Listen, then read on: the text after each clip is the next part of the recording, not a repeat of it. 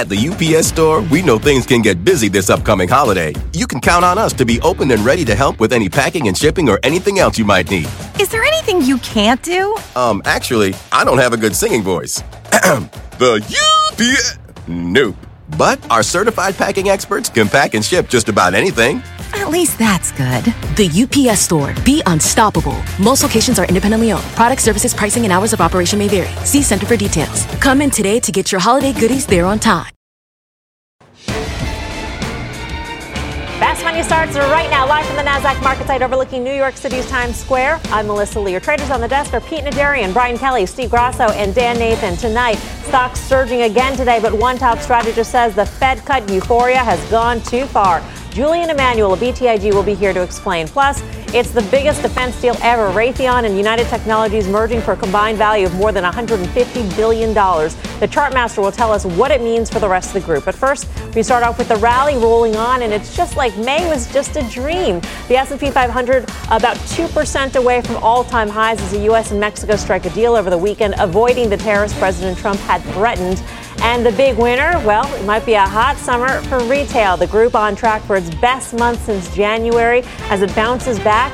And the moves have been across the board. Online retailer Stitch Fix rallying 22% just this month. Under Armour up double digits. Walmart hitting a fresh 52-week high. And even Dollar General sitting at record highs. So are we in for a summer of shopping? And are any retailers a bargain buy right here? Pete Najarian. I think it's really tough to find bargains in what we're looking at right now because I think the quality names have performed. I think the guys that aren't quality and the discounters are the ones that have absolutely crushed it for sure. Look at TJ Maxx, look at Ross Stores, look at Target, Walmart. Those kind of names have done extremely well. L Brands, Macy's, Nordstrom, all struggling. So I think it is about quality, Mel, and it comes down to that. But I think if you're looking at, there's one that still stands out. I still think it's inexpensive. It's Target. Because I look at the PE and I look at their margins. I look at all the different metrics we all look at every day. And they had a great quarter this past quarter. I think that they are still inexpensive. If the market's going to continue to go to the upside, and somebody said, and we had this debate earlier today on the network, but Walmart or Target, it's easy. It's Target. Target has far more room to the upside. I think it's going to get closer and closer to $100 in the next couple of months. Yeah, and there's a lack of a short side. I'm sorry. Right. The lack of a short interest in those names. So Kohl Stores, short interest is 19%.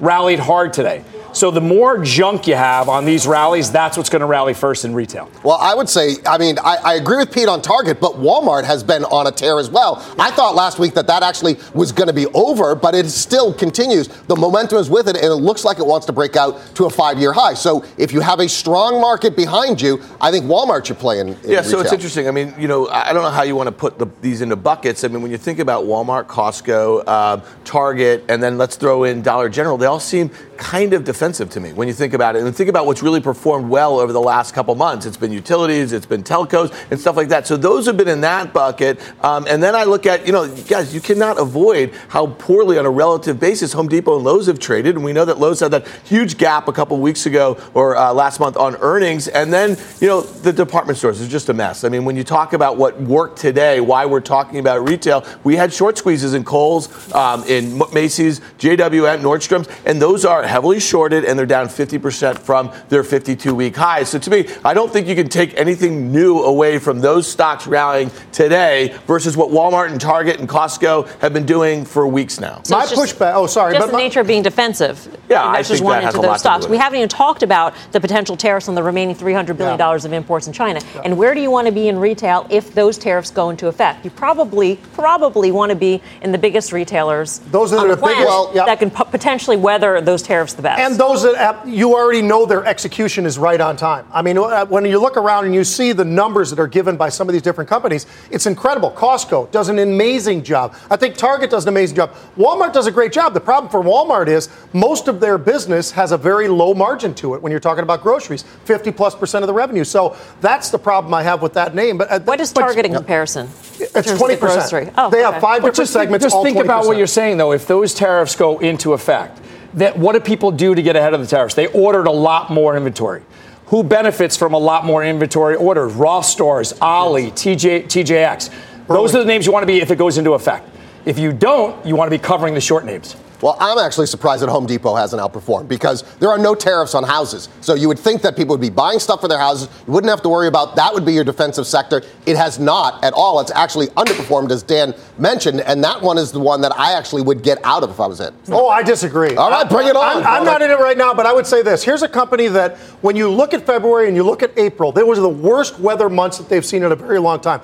And I know that sounds terrible to blame it on weather. This was real. I mean, you can go back and you can look at February and April and you know exactly what I'm talking about. We've had flooding. We still have flooding going on. All around the country, there is something going on that's been an issue for Home Depot. And yet, the 23% growth in their e-commerce. I mean, they still hit their numbers out. So I look at the company and I think it hasn't performed because everybody was a little bit, they wanted to pull back and see how they're going to be able to do. Well, it's Christmas and spring, and right now I think they're absolutely. And think about where rates are. When are you going to get in? I got out a while ago. I'm looking at it right now. You should be getting back in. I think I am getting back in. Where rates are right now. There's going to be more home equity loans. There's going to be more people purchasing homes. Lennar is up 36% year to date. You're going to see a lot of this recycling through. People were worried about global growth. They're worried about the consumer, and I think this is a shot of adrenaline for all of that, for sentiment, if the market holds. Yeah. Is retail in general the place you want to be with the markets at just 2% away from all record highs and potential $300 billion? I don't really think so, and I'll just tell you this. I mean, obviously the market has breathed a little bit of sigh of relief over the last 4 or 5 trading days when it seemed like those tariffs with Mexico, our ally, are not going to go into effect. But I think that it's important to remember the sort of volatility that we saw across all these sectors that were perceived to be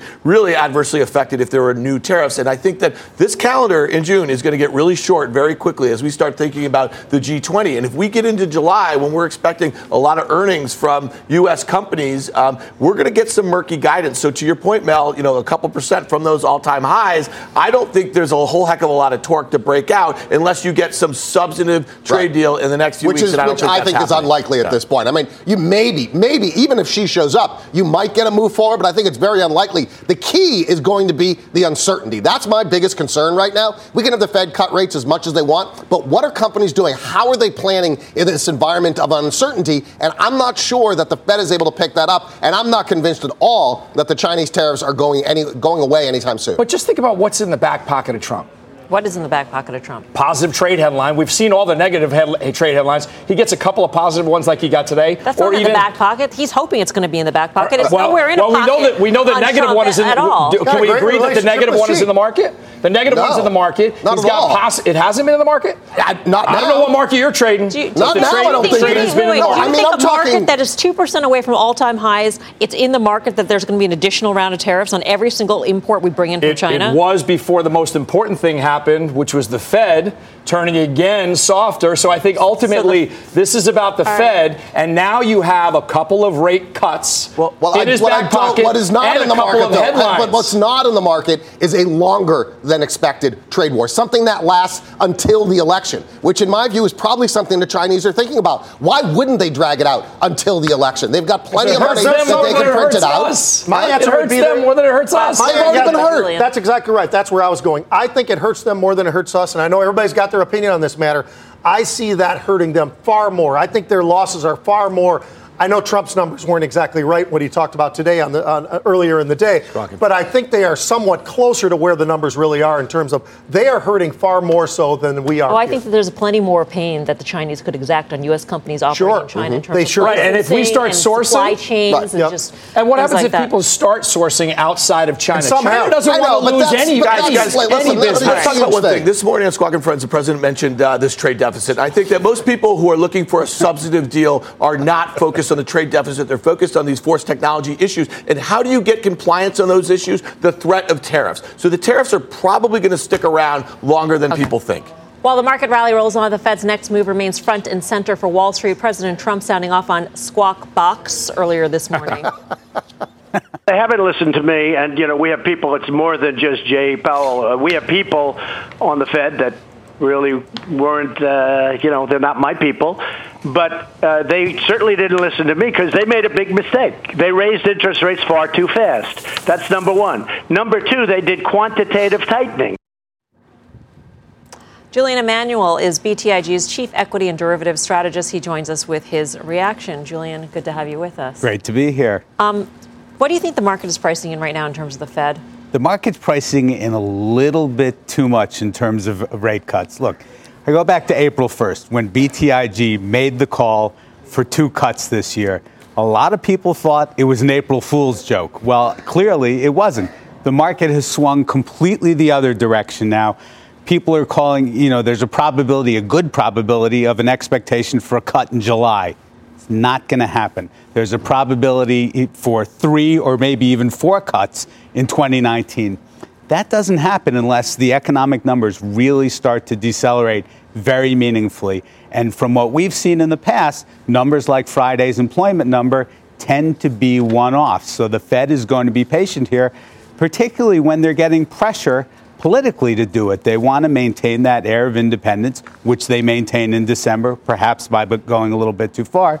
But be that as it may, we think 2 cuts this year. It seems like most of Wall Street is hypnotized by this notion of an insurance rate cut that is going to happen, that it doesn't necessarily need to show up in the economic data, but as long as the trade war seems to be chugging along and not really resolving, that the Fed might actually embark on a rate cut to be sure that it doesn't hit the hard data. You're not in that camp at all? Well, no, we certainly are. The rationale for cutting is sort of twofold. First of all, the Fed has made it very clear that it wants inflation higher. There are very few things that the Fed can actually do to try and get that to happen. Rate cutting is one of them. QE, forget about it. We're still waiting for the end of the balance sheet roll-off. But the other aspect of it is this knowledge, and they didn't see it properly last year, that a trade war is inherently disinflationary. You thought the price of these things would go up because of tariffs? Well, let's guess again. People are buying less. Trade is decreasing. And we're talking about it here. The fact is, if you continue to escalate, you're going to precipitate a global downturn. The Fed is going to inoculate against that. So, Julian, on that point, can a Fed rate cut and multiple Fed rate cuts guard against a global downturn because of tariffs? Or do they not have the bullets to do that? Well, if we go 25% across the board on everything, obviously the market responded very favorably to backing away from the brink with regard to Mexico. And it's very clear that the market, in our view, will continue to respond favorably to better than expected incoming news on that front. If you go to a full-on global trade war, there's very little that the Fed can do, particularly when interest rates are minus 20 basis points in Germany, minus in Japan, et cetera. So nothing can. So if we do go into full-blown trade war, 3,000 by the end of the year, which is your target, is off the table. It won't happen. Basically, we've done a lot of work talking about, call it Cold War multiples, sort of 1960 to 1989, the Berlin Wall fell, then you had, economic sort of Renaissance multiples. If we go into an economic Cold War, we will go into the multiples of that earlier period, which is basically 4 to 5 multiple points lower than where we are now on the S&P, despite the interest rate environment. That's 2350. We don't think it happens. We think that ultimately Trump and Xi will meet at the end of this month, and they'll find a way to signal that they're going to keep talking, and that should be enough for markets. And there's nothing the Fed can do, be it 1 rate cut or 3 rate cuts this year, that could offset that Cold War multiple? Well, and in fact, if they actually cut 50, 75, 100 basis points the first time out, that's likely to frighten markets, and the markets will see the potential longer-term effects of this. What's the likelihood of that, though? I mean, is that something you guys are anticipating or not, in terms of the size of the cut? We think it's 25 in September, 25 in December, but we've had conversations with clients who think they could really go with the quote-unquote big bazooka. We don't think it turns out that way, but the fact is, again, when you look at the trade war, the president needs to get reelected in 2020, and you go back to 1992, George Bush was a one-term president because the economy turned down. It's not going to happen. Julian, thanks for coming by. Thank you. Julian Emanuel of BTIG. What do you make of it? All of that makes sense, and I think the most important point, if you're saying that the Fed obviously combat a potential trade war trade war with cuts, but also wants to get inflation. What did the last 10 years tell us? That the Fed's ability to kind of stoke inflation with rate cuts and QE, it doesn't really matter. So that's a false choice in and of itself. And then I go back to what was it, December 1st, the last G20 meeting we had, and we had hopes of kind of subverting, some sort of trade war. And what did the S&P 500 do? It went from 2,800 on the announcement of a phony deal, okay, down to what? Where'd it go, Steve? 2350? Wasn't that your number? 2346. Something like that. So to me, I just think if you're buying the market right now because you're looking for Xi and Trump to kick the can down the road at the end of this month, that may not be a great entry point for equities right here. So when Julian said that the market is looking at a rate cut in July, what it's not looking at is a rate hike. I think as long as there are zero hikes, as long as they're dovish, you have that in the back pocket. And if data turns negative, then you get the cut. If data doesn't turn negative, you have more positive data, you don't need the cut. I think the market is capable of moving up. It sounds so a little like... So you would be a buyer here close to 20. I am a buyer. I am invested. I think it's a little like Goldilocks to me. I mean, I'm just worried that the Fed can cut rates. I just don't know if they can offset a global trade war. I worry about Europe, a trade war with them. I worry that the Chinese are going to wait until the election. So for me, I just think it's at the very least it's time to buy puts, right? Why not protect your portfolio a little bit in this environment? You're exactly right.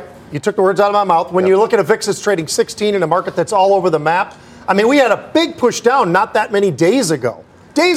We had that big push to the downside. And now we've had this huge week last week and obviously today added a little bit more to it, Mel. With a 16 VIX, why wouldn't you? That way you can still be a cowboy. You can still own it and now own those puts at a very reasonable level. Giddy up. That's how you giddy up indeed, my man. All right, coming up, Raytheon United Tech combining forces in the biggest defense deal ever. The Chartmaster will be here to break down what it means for the industrial sector. Plus, Slack getting ready for its public debut next week, and the CEO is speaking now after the $17 billion unicorn just gave guidance. We've got the details next, and later talk about a buzzkill.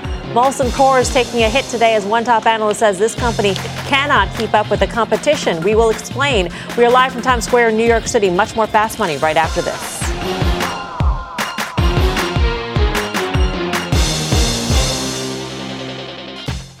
At the UPS Store, we know things can get busy this upcoming holiday. You can count on us to be open and ready to help with any packing and shipping or anything else you might need.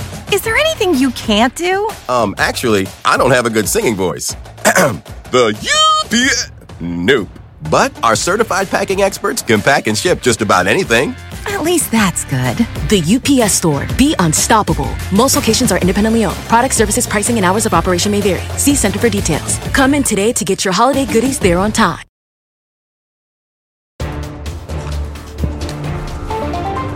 Welcome back to Fast Money. Slack delivering guidance ahead of its direct listing next week. The CEO is speaking on a conference call right now. So let's get to Deirdre Bosa in San Francisco for more on this story. Deirdre. Melissa, Slack reiterating that it's planning its direct listing for June 20th, and CEO and co-founder Stuart Butterfield, just gave updated numbers on that call, talking about its highest-paying customers as of April 31st. He said that Slack has 645 paying customers with over $100,000 in annual recurring revenue. That is up from 575 as of the end of last year. Keep in mind, though, that these customers make up a disproportionate amount of Slack's total revenue. Butterfield also talking about Slack's ultimate goal of replacing email. But big ambitions, but with its Q2 and full year guidance, Slack is looking more like an Uber than it does a Zoom. Of course, both unicorns have been received very differently by public market investors, and Slack's forecast of slowing revenue growth and widening losses is that same combination that has kept Uber shares mostly under its IPO price since its listing. One thing that Slack may have in common with Zoom, though, which has performed much better, is its stickiness, or the sort of viral adoption that gets enterprises into its ecosystem. Butterfield on this call going on right now also acknowledging and saying that the most important measures of their success will be their long-term adoption and engagement. Back over to you. All right, Deirdre, thank you. Deirdre Bosa. So will Slack look more like Beyond Meat or more like Uber when it goes public next week? And Dan, we should be clear, this is a direct listing, so it's slightly different. Right. So we have a good reference point. Spotify last year did a direct listing, and that stock traded actually very well. People were very surprised by it, but I'll just say this, that when you lack the institutional support by all those underwriters, when things get hairy, who knows what can happen? Spotify's down 30% from its highs. It's trading only up a few percent year over year from that direct listing price. So to me, Slack, very different business model. It's obviously focused on the enterprise here, but I think the comparison to Uber is a good one. Well, but 645 customers that make up almost all your revenue. That scares me. No, I meant the slowing growth. Right. But I mean, in terms of this one, so it is similar in a direct listing, but in terms of do you want to buy this, you better make sure that those customers are darn happy. Not only that, there are competitors out there that are giving stuff away for free. So I don't know. I think this is direct listing because they want to give liquidity to their folks. I'm not sure this is a buy on the open. There's a lot of uniqueness. There's supposed to be, this cool angle to it, but I think the unicorns kind of have lost a little bit of the horn, so to speak. You have the horses. Uber, and the Lyft, the Ubers. They're magical horses. Just a plain old horse. So you have a lot of these things that, everyone's point, if they have a 40% or even more, a greater reliance on these bulk people, and then you're going to have Microsoft and Facebook come in there and commoditize the business and take it away, slowing revenue already. I have a real problem. Was that really the number 645? 645. That's what I saw. Enterprise. But either case, they have a disproportionate amount of whatever the number is. A disproportionate amount of their customers on those large, large accounts. 40% of the revenue. You better make sure they're happy, and you better make sure none of your competitors undercut you. Which in Silicon Valley and this type of product, it's going to happen. My biggest issue with this IPO is this, and it smells like Snap to me. And what I mean by that is when you finally decide you're going to go public and you're already slowing growth before you've actually IPO'd and all the other negatives we were just talking about, bookings and everything else, that's a bad sign to me. And that would be why I would not, if I got it on an IPO, I'd love it. I'd sell it that day. I wouldn't probably touch it for 2 months. It's funny because we've always said that the markets, you have a good market. We do have a fairly good market right now. We're almost at all-time highs right now. But yet the market has no appetite for these sorts of issues that have no clear path to profitability. Mm-hmm. Yeah, it's quality. Well, I mean, listen, there's no doubt about it. Slack is a very innovative company. They're doing things that have existed before. Remember, AOL Instant Message doesn't exist anymore. It's kind of a fancy version of that. I think you guys hit on it. Facebook, Microsoft, Google, they're all coming for these guys. One really important point, initial public offering, you're usually making an offering to the public to raise capital. Direct listing, you're not raising capital. Yeah. I, at this time, would love to put a few $1 billion in the coffers, of the corporate coffers to give you that buffer in a downturn. They're not doing that. Spotify didn't do that. So at some point, you have to expect secondary offerings. All right. I'm Melissa Lee. You're watching Fast Money on CNBC, first in business worldwide. In the meantime, here's what else is coming up on Fast. It's BEERUN home. Beer stocks are running higher this year, but there's one name that Wall Street says is tapped out. And yes, that's a hint. We've got those details. Plus, it's Merger Monday. Come on, we're a team. We're in this together. And United Technologies and Raytheon are teaming up for the biggest defense deal ever. But are the stocks really better together? The Chartmaster weighs in. There's much more Fast Money right after this. At the UPS Store, we know things can get busy this upcoming holiday. You can count on us to be open and ready to help with any packing and shipping or anything else you might need. Is there anything you can't do? Actually, I don't have a good singing voice. The UPS... Nope. But our certified packing experts can pack and ship just about anything. At least that's good. The UPS Store. Be unstoppable. Most locations are independently owned. Product, services, pricing, and hours of operation may vary. See Center for details. Come in today to get your holiday goodies there on time. Earning your degree online doesn't mean you have to go about it alone. At Capella University, we're here to support you when you're ready. From enrollment counselors who get to know you and your goals, to academic coaches who can help you form a plan to stay on track. We care about your success and are dedicated to helping you pursue your goals.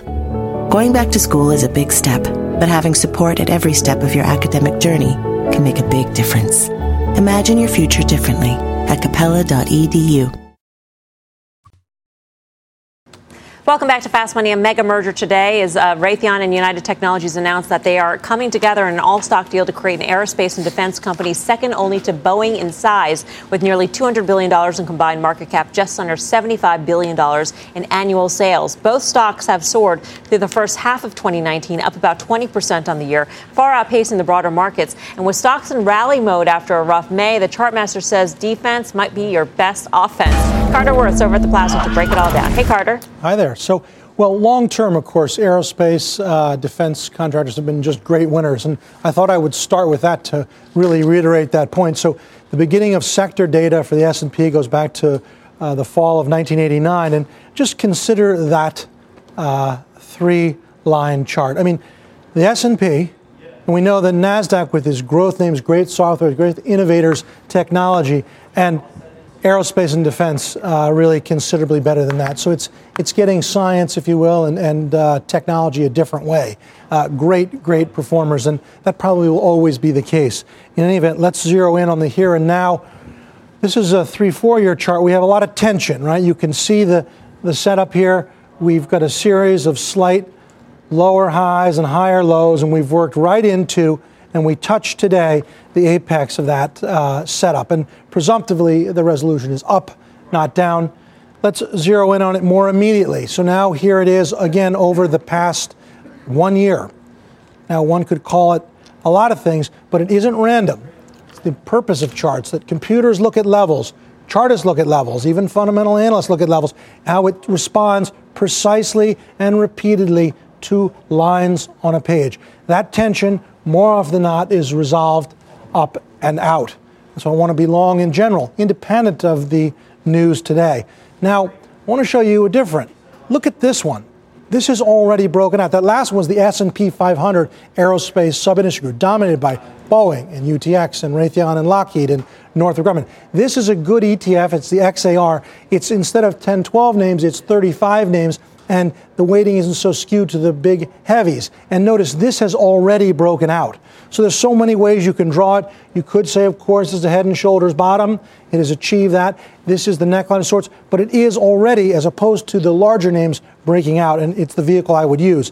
Now, also, just putting this in context, here it is, right? Which we know is that the big names haven't made to the high. This is broken out. I think this is where you want to be. It's also an ETF that is available. But finally, there's this. This is that XAR, and here we know, right, it's just back to its high, but look at its relative performance, meaning the choices you have within industrials. So making sharp new highs relative to Ingersoll Rand or Eaton or Emerson or Boeing, and pick your name. Great space. Carter, why don't you come on over here to the desk? Lizzie will bring the chair in since Gino's off today. Sir? So, of individual defense stock names, which ones look the best? Well, I mean, at this point, I think Northrop's okay. I mean, obviously, the two that have kind of in play, let's hold those aside.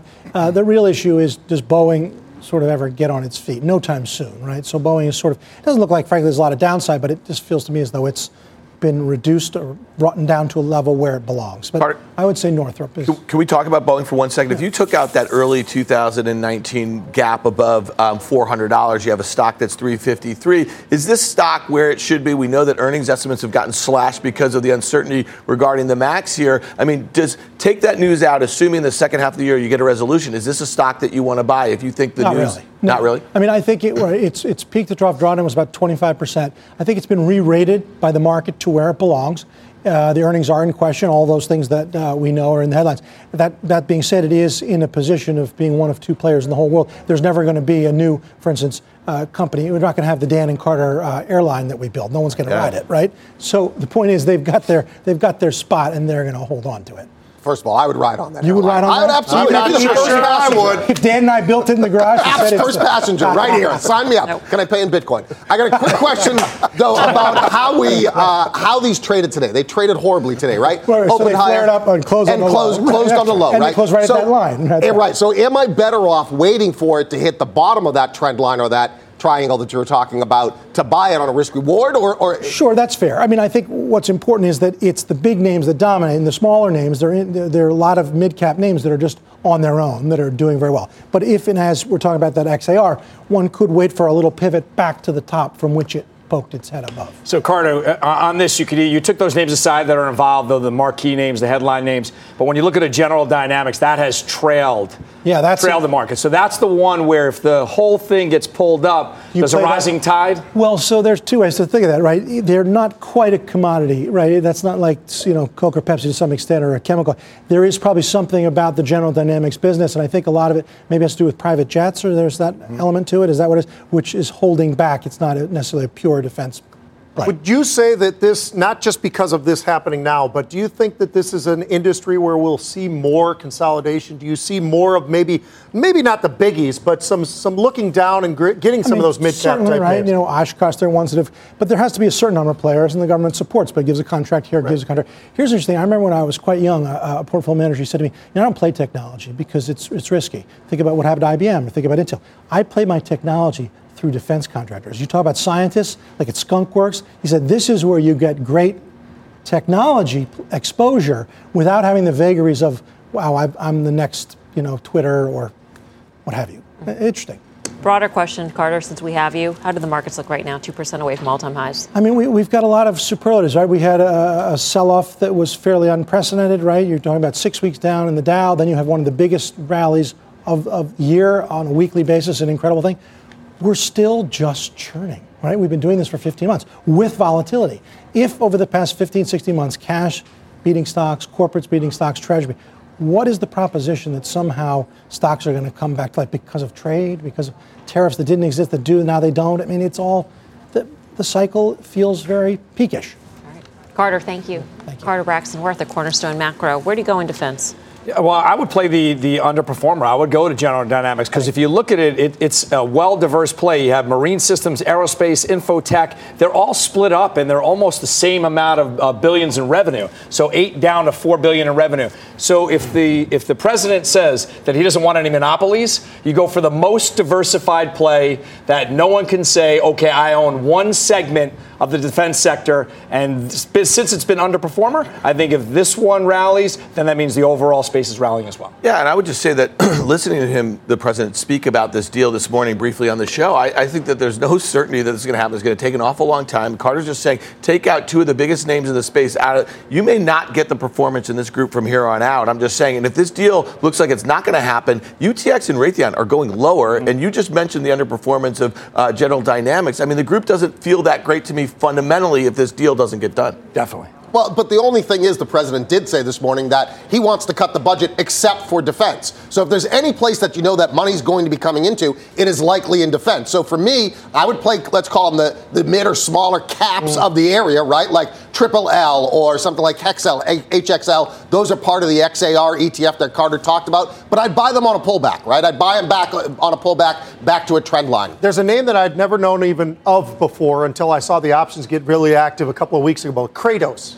Now, this thing has been absolutely on fire. And if you take a look at that chart, KR8, KRAS, I believe, KROS, this is a monster. It has been moving to the upside in the defense world. And then if you want to stay big, Lockheed Martin, that was a pitch stock for me a long time ago, Mel. I still believe in that company. I think they're doing everything right now. All right, coming up, Salesforce sinking today after making its biggest acquisition on record. CEO Mark Benioff says investors are missing one key thing about this deal. We will hear from him later this hour. Plus, Coors falling flat today after Credit Suisse said the beer giant can't keep up with the competition. With shares down 2% this year as Coors tapped out. More Fast Money still ahead.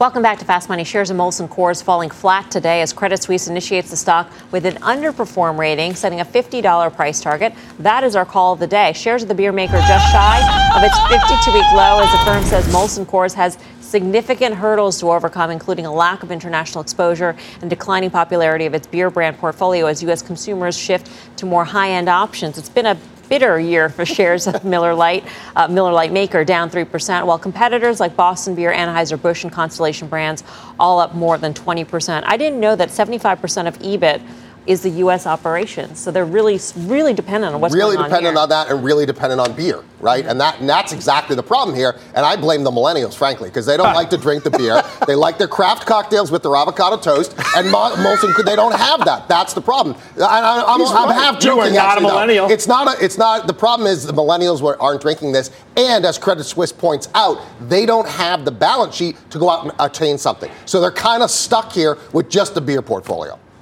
Any hope? I think, well, they have to be what basically you saw Constellation do. You have to get involved in a growthy segment. Like cannabis? You have to be in cannabis. They are somewhat there, but they picked the wrong name. So cannabis, Constellation is with Canopy, so you get a little bit of a tailwind to that. But if the industry is growing at 5% and you're shrinking at 10%, I could do that math pretty quick, that it doesn't take a lot of years for you not to be around. And the problem is they've been reactive, not proactive. They haven't taken the initiative, and they've sat behind while everybody else has made moves. And it reminds me of GE, where it's always a reaction later on, where it's always the mistake of waiting for everybody else to do something, and then it's too late. And if they start to make their moves now, are they overpaying? If they decide this is where we need to go and we're going to leverage it. Well, that's the problem. And they don't have the money, so now they're going to have to borrow it or put out debt. Right, exactly right. So you all think it's an underperform? You all agree with Credit Suisse on this underperform rating? I'm a Bud man. Me, PJ, Squee, Kavanaugh. What? What are you talking about? Is this on? Was that Is your microphone on right? We are on air. Is he speaking in tongues? Miller Lite's a bad product. I said about Bud. Period. Yeah. All right, short and sweet. Still ahead, gaming's biggest week of the year kicking off with a bang as Microsoft unveils its new Xbox console. We've got all the details. Plus, Salesforce sinking after announcing a $15 billion deal to buy data analytics company Tableau. The CEO just spoke to Jim Cramer. We will bring you those comments when Fast Money returns.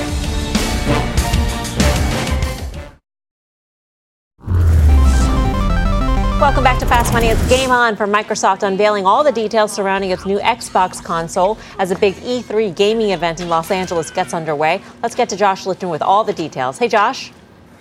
Melissa, Microsoft just put on a big show at E3, making a lot of news in the world of gaming, highlighting 60 new games, touting new subscription services, teasing its next generation Xbox console, which it says arrives in time for the holidays next year.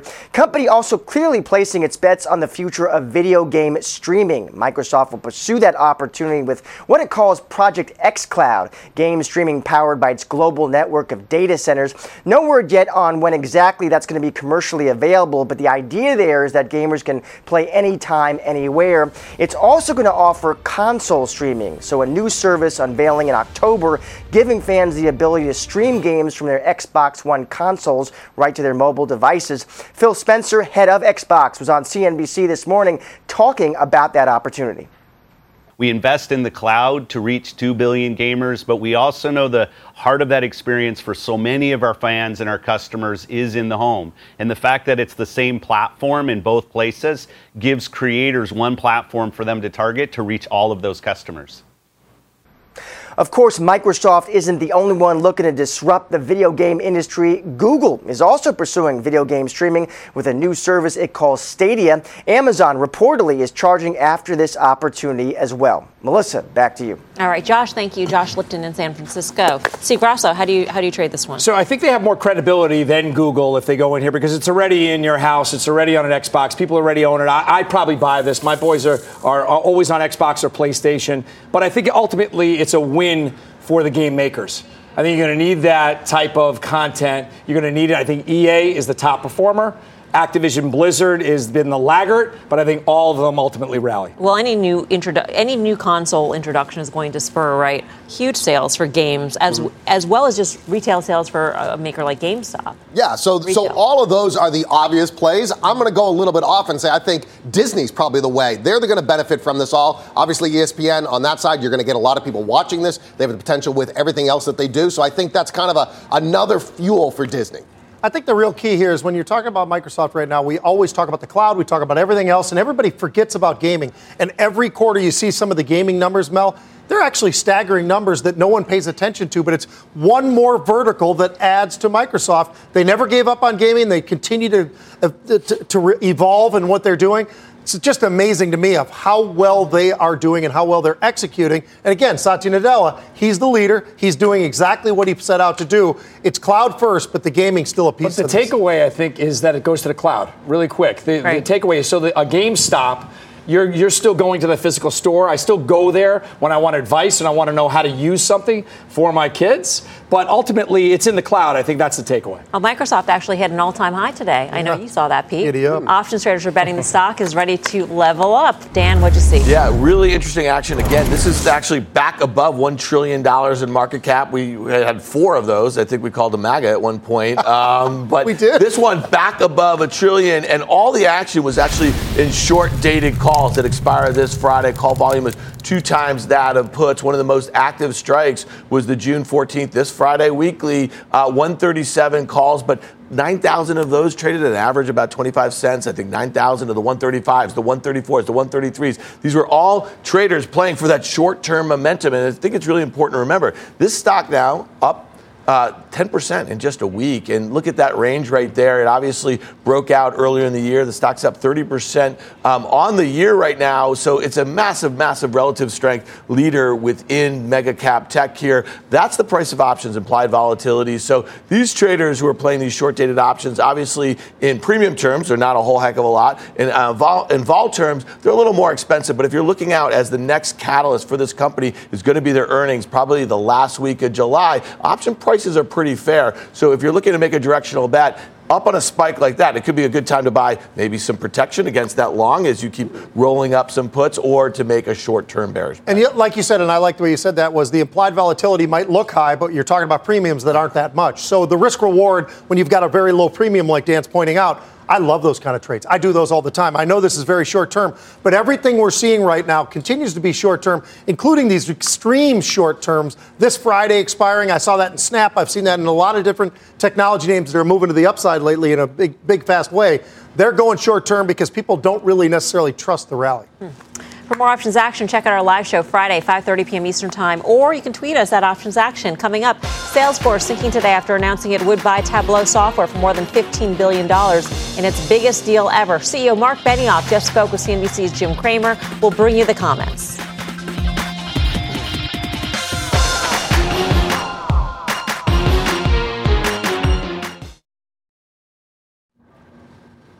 Welcome back to Fast Money. Salesforce announcing the purchase of data analytics firm Tableau Software for a whopping $15.3 billion in stock. That's the biggest acquisition in Salesforce's history, dwarfing their previous record when they bought MuleSoft for $6.5 billion back in 2016. Salesforce CEO Mark Benioff sat down with Jim Cramer today to talk about his company's mega merger. Take a listen. You're really touching on the third cornerstone of digital transformation, which is the analytics and the visualization and the business intelligence to see everything in your company. And as you know, Jim, there's no more amazing company than, in that category than Tableau, whose mission is to make sure that the world can see and understand data. And that is what excites us as well. So how does this merger change the cloud stock landscape? What are the names that could benefit from a big move like this, Pete? You know, I look at the cloud space, and I've loved Salesforce for a very long time. The problem is it's expensive, and when you look at the PE level of it, and you look at the options in it, they're almost impossible to be able to position yourself the way you'd want to. But I loved what they're doing with this acquisition, because this is just one more piece Mark Benioff is putting together, and he's been wanting, we all know, he has been wanting to make a huge acquisition for a while now, and this was the name that they picked out. That was a great name. This is a Steve Weiss name, believe it or not, from a couple of years ago. He's been all over this stock for a very long period of time. Why is it, believe it or not?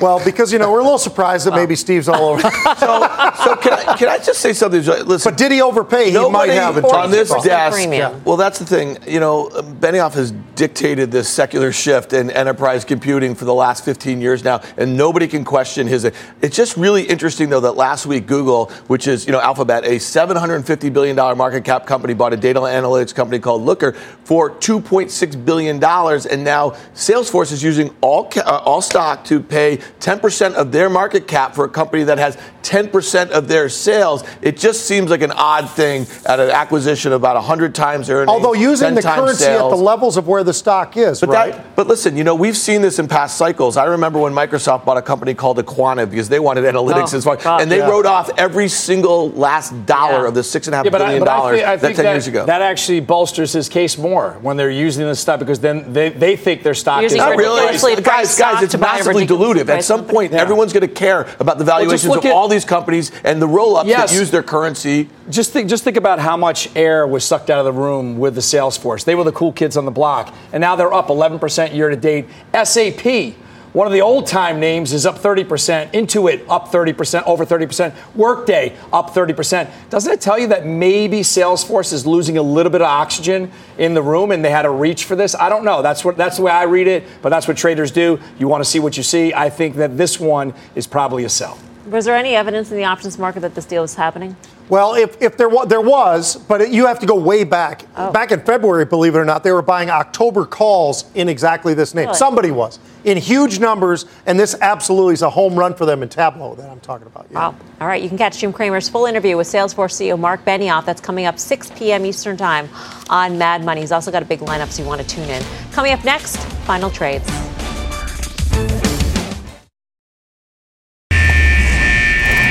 Bitcoin alert, the cryptocurrency has been on a wild ride in the past month. It is now hovering back at $8,000. So what did you make of this rally, BK? Well, it was kind of slow over the weekend, but this morning came in. Buyers from the U.S. came in to buy this. We're starting to see a lot of interest coming from institutions.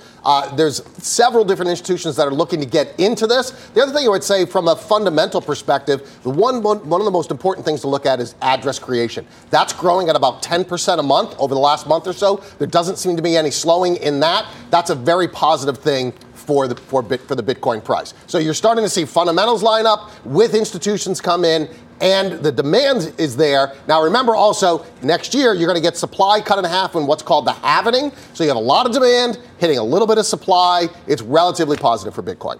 All right, time for the final trade. Let's go around the horn. Pete. Had some great option activity again today, and this is multiple days in a row. Snap, keep an eye on it. They're buying the upside. They continue to think it goes higher. BK, Brian Kelly. Yeah, BK was completely unimpressed with the way the market traded today. Closed on the lows. You sell SPY or protect your portfolio with buying puts. Steve Grasso. You know what got hit the most off the Mexican tariffs? What got hit the most off the Mexican tariffs? Automakers. So Ford and GM. GM was clobbered. GM has not been the favorite in the space. It's up 7% year to date. Ford up 28% year to date. I would say buy Ford. Dan Nathan. It was a panic to buy Microsoft over the last week. I mean, the stock literally went from like 119.5 up to those recent highs today. It kind of closed on the lows here. I think you take profits in this one. All right, that does it for us. See you back here tomorrow at 5 for more Fast Money. Meantime, don't go anywhere. Mad Money with Jim Cramer and his interview with Mark Benioff starts right now.